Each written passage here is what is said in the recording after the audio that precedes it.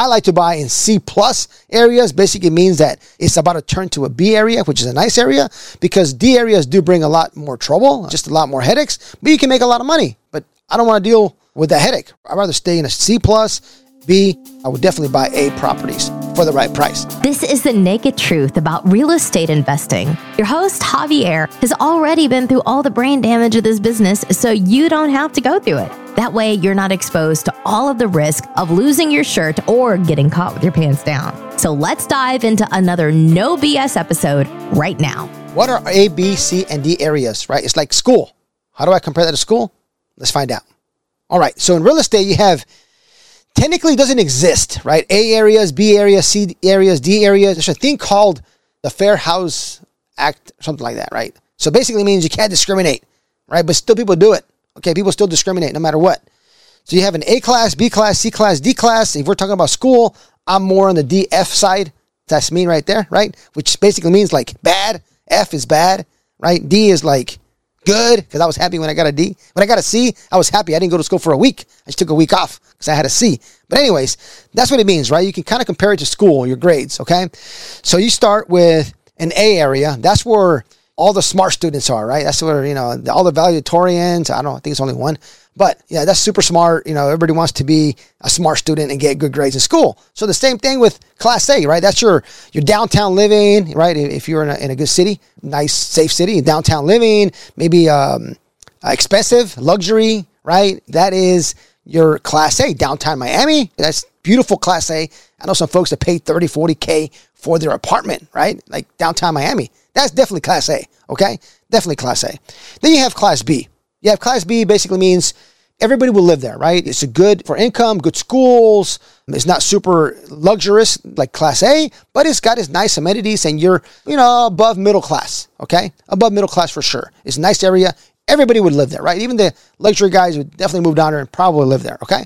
Now you got Class C. That's your working class. Not, maybe some type of middle class, not quite middle class, but right under middle class, that's your C area. You might have a little bit older properties. Maybe you might see a cash advance store, a couple more Dollar Generals, Dollar Trees. I love going to Dollar General and Dollar Trees. I love taking the Aston Martin to the dollar store just to buy a Snickers bar. It's so cool. Anyways, all right. Nothing wrong with Family Dollar, okay? Nothing wrong with it. All right. So Class C, right? It's just more of a working class environment, okay? You have in the corner, you have your local taco shop, right? Sell tacos. The lady there making tacos for you, okay? Now you have the D area, man. Now D areas, it's a little bit rough, right? You got the hood, okay? It's like it's a lot high crime, really bad schools. In the C area, the schools can be kind of like not the best, but not the worst, but usually not good. They're usually like, towards the bottom, okay? But D class is really bad schools, just not the best place to live. A lot of crime, maybe a lot of unemployment, just not good business. You're going to see a lot of, definitely pawn shops, check cashing places, a lot of that type of business because you got the kind of low income, right? Basically live in that area. Look, I grew up in a trailer, so I definitely know what living in a D class area means, right? It's unfortunate, right? But we have D class areas. D class areas, in some parts of the country, you got to take your gun to go collect rents, right? And people make money renting out in Class D areas. I like to buy in C plus areas. Basically means that it's about to turn to a B area, which is a nice area, because D areas do bring a lot more trouble, a lot more headaches, but you can make a lot of money. But I don't want to deal with that headache, right? So I'd rather stay in a C plus, B. Would I buy A? For sure. I don't have any A properties, but I would definitely buy A properties for the right price. So that kind of breaks it down for you, A, B, C, and D. Now, how do I determine if I want to buy in that area? This is what I thought to myself a long time ago. If I would let my 17-year-old daughter walk there at midnight, I would buy it. If I would let my mom walk there at midnight, I would buy it. If I let my wife walk there at midnight, I would buy it. Then my daughter said, Dad, why are you using a girl? Like, what are you trying to say? That, we're fragile? And in my mind, I'm like, yeah, but I shouldn't have said it, right? I'm like, yeah, I guess I am still a man, and I still got to get rid of that thought.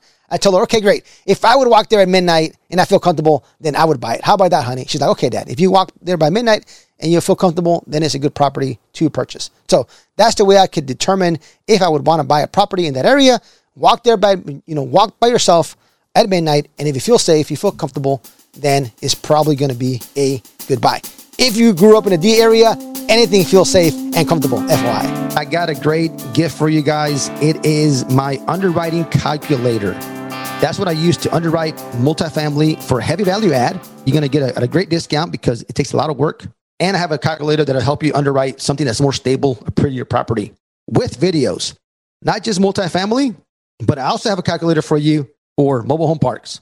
Help you underwrite a value add or a property that's stable. I also have a calculator for you for self-storage. It'll help you evaluate a self-storage, value add, or self-storage that is already stable. And it has videos. We underwrite 50, 60 properties every single week. So my acquisitions team is pretty good at it.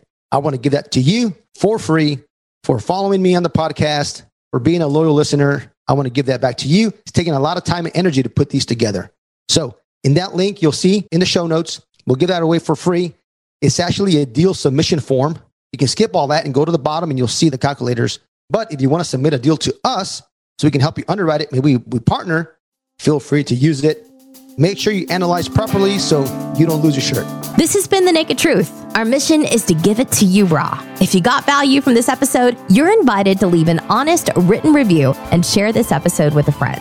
Thanks for listening, and we'll see you on the next episode.